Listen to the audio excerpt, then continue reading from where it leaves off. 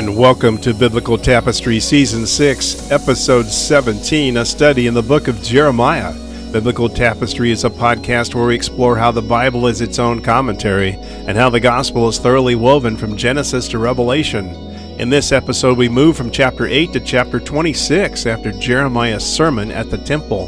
The priests, the prophets, and the people, after hearing the pronouncements against Judah, had seized Jeremiah to execute him for what God had told him to say. In chapter 26, they placed Jeremiah on trial. Let's turn to Jeremiah chapter 26, starting in verse 7. The priest and the prophets and all the people heard Jeremiah speaking these words in the house of the Lord. And when Jeremiah had finished speaking all that the Lord had commanded him to speak to all the people, then the priest and the prophets and all the people laid hold of him, saying, "You shall die.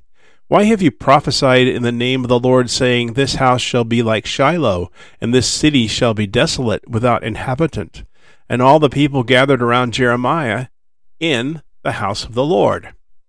When the officials of Judah heard these things, they came up from the king's house to the house of the Lord, and took their seat in the entry of the new gate of the house of the Lord.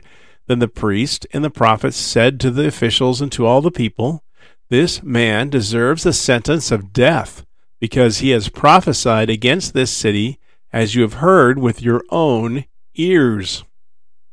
Then Jeremiah spoke to all the officials and all the people, saying, "The Lord sent me to prophesy against this house and this city, and all the words you have heard. Now therefore mend your ways and your deeds, and obey the voice of the Lord your God. And the Lord will relent of the disaster that he has pronounced against you. But as for me, behold, I am in your hands. Do with me as seems good and right to you. Only know for certain that if you put me to death, you will bring innocent blood upon yourselves and upon this city and its inhabitants. For in truth the Lord sent me to you to speak all these words in your ears." Then the officials and all the people said to the priests and the prophets, "This man does not deserve the sentence of death, for he has spoken to us in the name of the Lord our God."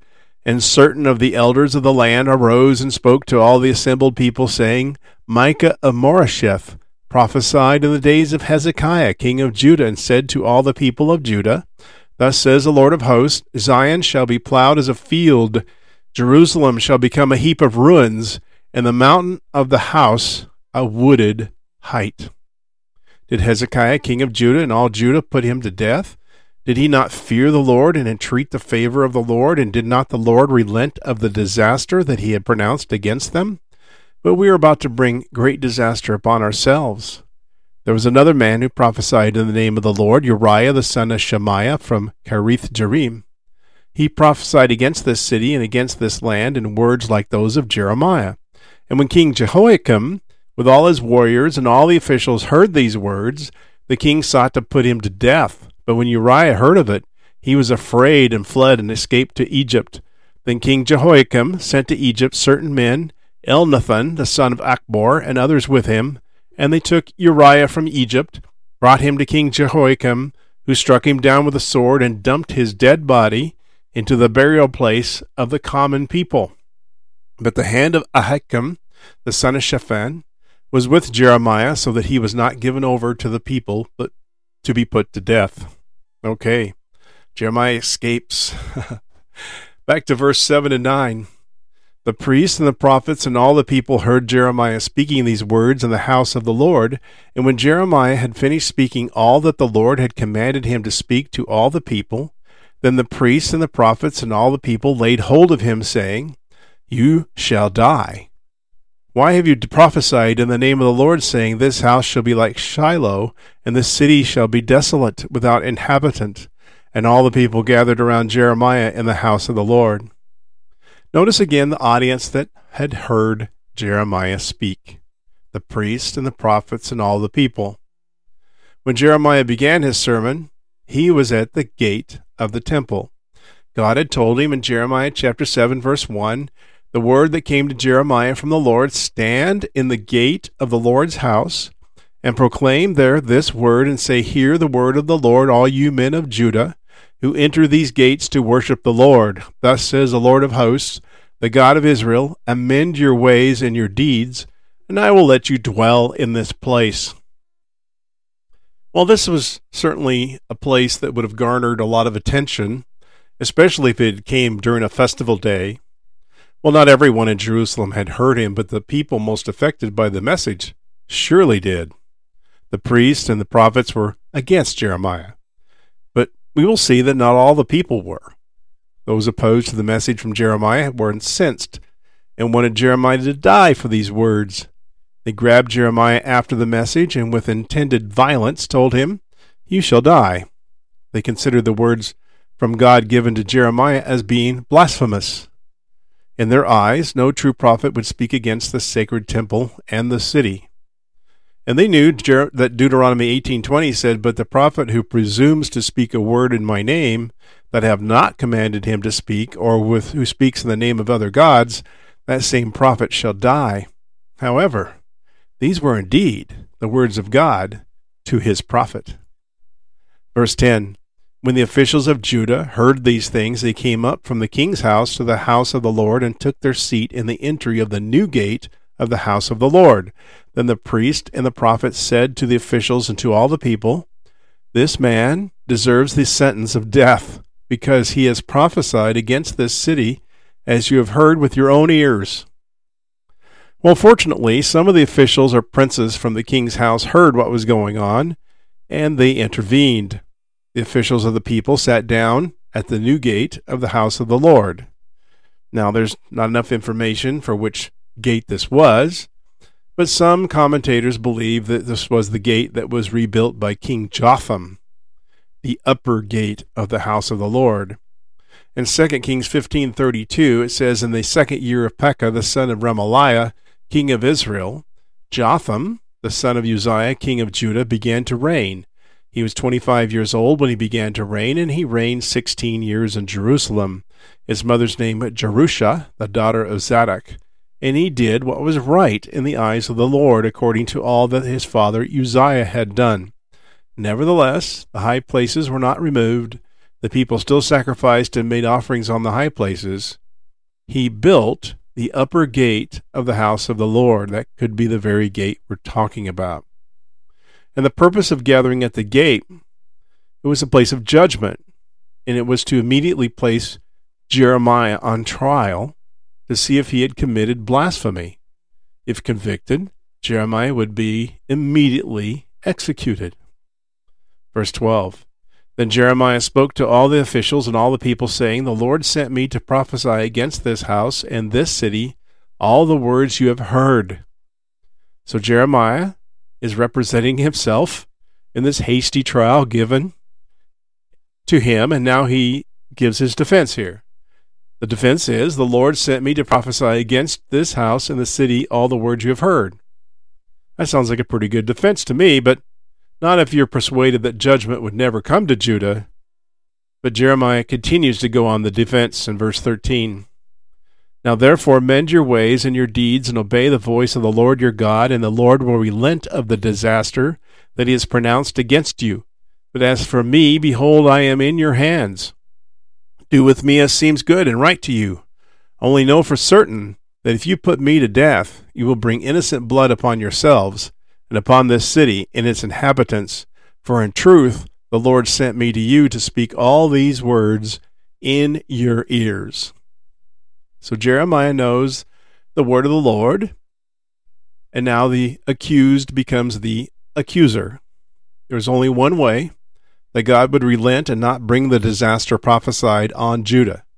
That was for them to reform their ways and their actions and obey the Lord. Obey the voice of the Lord your God, and the Lord will relent of the disaster that he has pronounced against you. Jeremiah now rests his defense and throws himself at the mercy of the court. However, at the same time, Jeremiah warns them of the consequences of shedding innocent blood. Deuteronomy 21:8 says, "Accept atonement, O Lord, for your people Israel, whom you have redeemed, and do not set the guilt of innocent blood in the midst of your people Israel, so that their blood guilt be atoned for. You shall purge the guilt of innocent blood from your midst when you do what is right in the sight of the Lord." God had appointed Jeremiah to be his spokesman, to warn the people of the consequences of their unfaithfulness, and that is his defense. Verse 16 says, Then the officials and all the people said to the priests and the prophets, This man does not deserve the sentence of death, for he has spoken to us in the name of the Lord our God.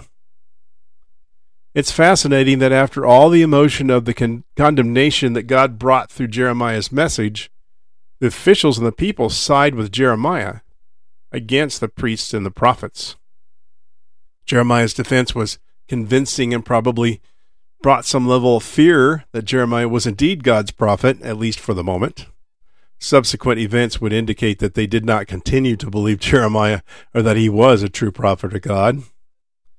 Verse 17 says, And certain of the elders of the land arose and spoke to all the assembled people, saying, Micah of Moresheth prophesied in the days of Hezekiah king of Judah, and said to all the people of Judah, Thus says the Lord of hosts, Zion shall be plowed as a field, Jerusalem shall become a heap of ruins, and the mountain of the house a wooded height. Now came up some elders, some older but important people, or leaders of the people.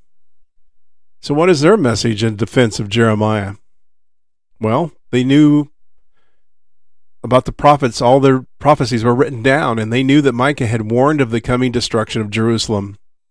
Now Micah had prophesied during the days of King Hezekiah, a faithful king of Judah, approximately 70 years earlier, about the destruction of Judah. And they quote Micah in verbatim. Micah 3:12 says, Therefore because of you, Zion shall be plowed as a field, Jerusalem shall become a heap of ruins, and the mountains of the house a wooded height. The words of the prophets, again, were being faithfully written down and preserved, and Micah warned that Jerusalem would be nothing but a plowed field, utterly destroyed because of the lack of justice in Jerusalem. Now Micah's similar prophecy was indirectly responsible here for saving Jeremiah's life. Micah prophesied that the temple will become rubble, and the Temple Mount will become a patch of woods. Verse 19 says, Did Hezekiah, king of Judah, and all of Judah put him to death? Did he not fear the Lord and entreat the favor of the Lord, and did not the Lord relent of the disaster that he had pronounced against them? But we are about to bring a great disaster upon ourselves. Jeremiah's words of judgment were the same as Micah's, yet Micah was not put to death for that prophecy. Hezekiah was well known as a righteous king, and he feared God. And there is not so subtle a comparison being made by the elders between Hezekiah and his actions and their current king Jehoiakim.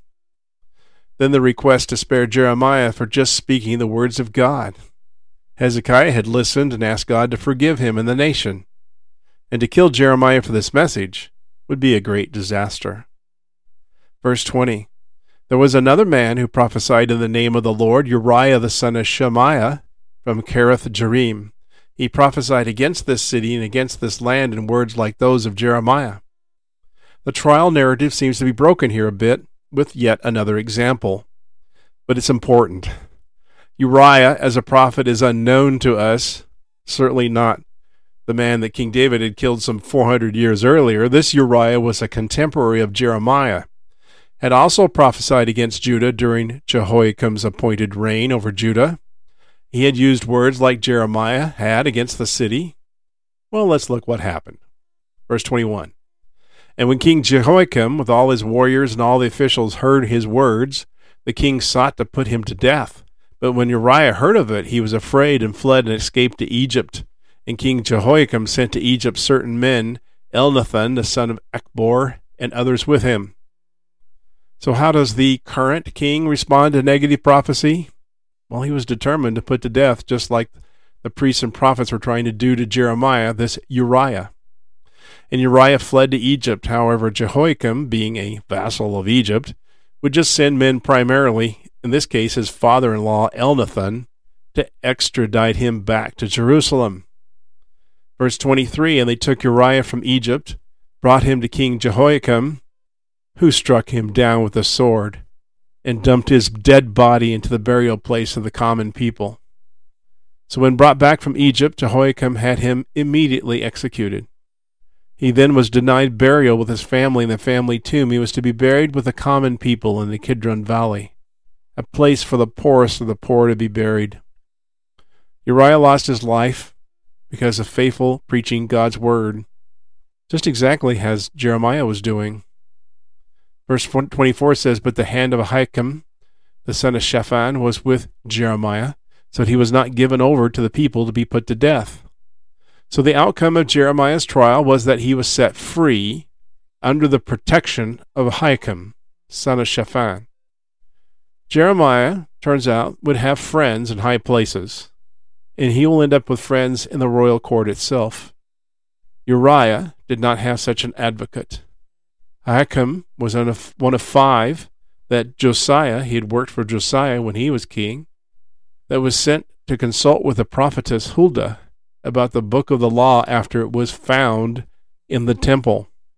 In 2 Kings 22:11, when the king heard the words of the book of the law, he tore his clothes, and the king commanded Hilkiah the priest, and Ahikam the son of Shaphan, and Achbor the son of Micaiah, and Shaphan the secretary, and Asaiah the king's servant, saying, "Go inquire of the Lord for me and for the people and for all Judah concerning the words of this book that have been found.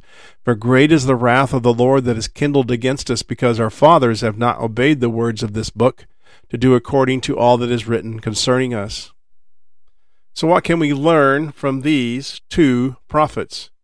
We should never be afraid to proclaim the word of God.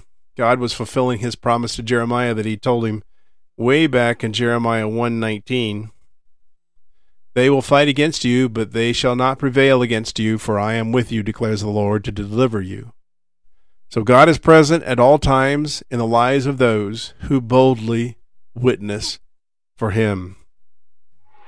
Next, episode 18, we skip temporarily chapters 8 through 10 so that in chronological order, go to God's message to Jeremiah about the broken covenant in chapter 11. Hope you will continue following Season 6 as we continue to follow the career of Jeremiah and the historical accounts around his ministry. Biblical Tapestry is available on Facebook and Instagram, and I encourage you to please like and share this podcast if you've learned something new about God's Word. May God bless you, and I hope you have much to be thankful for.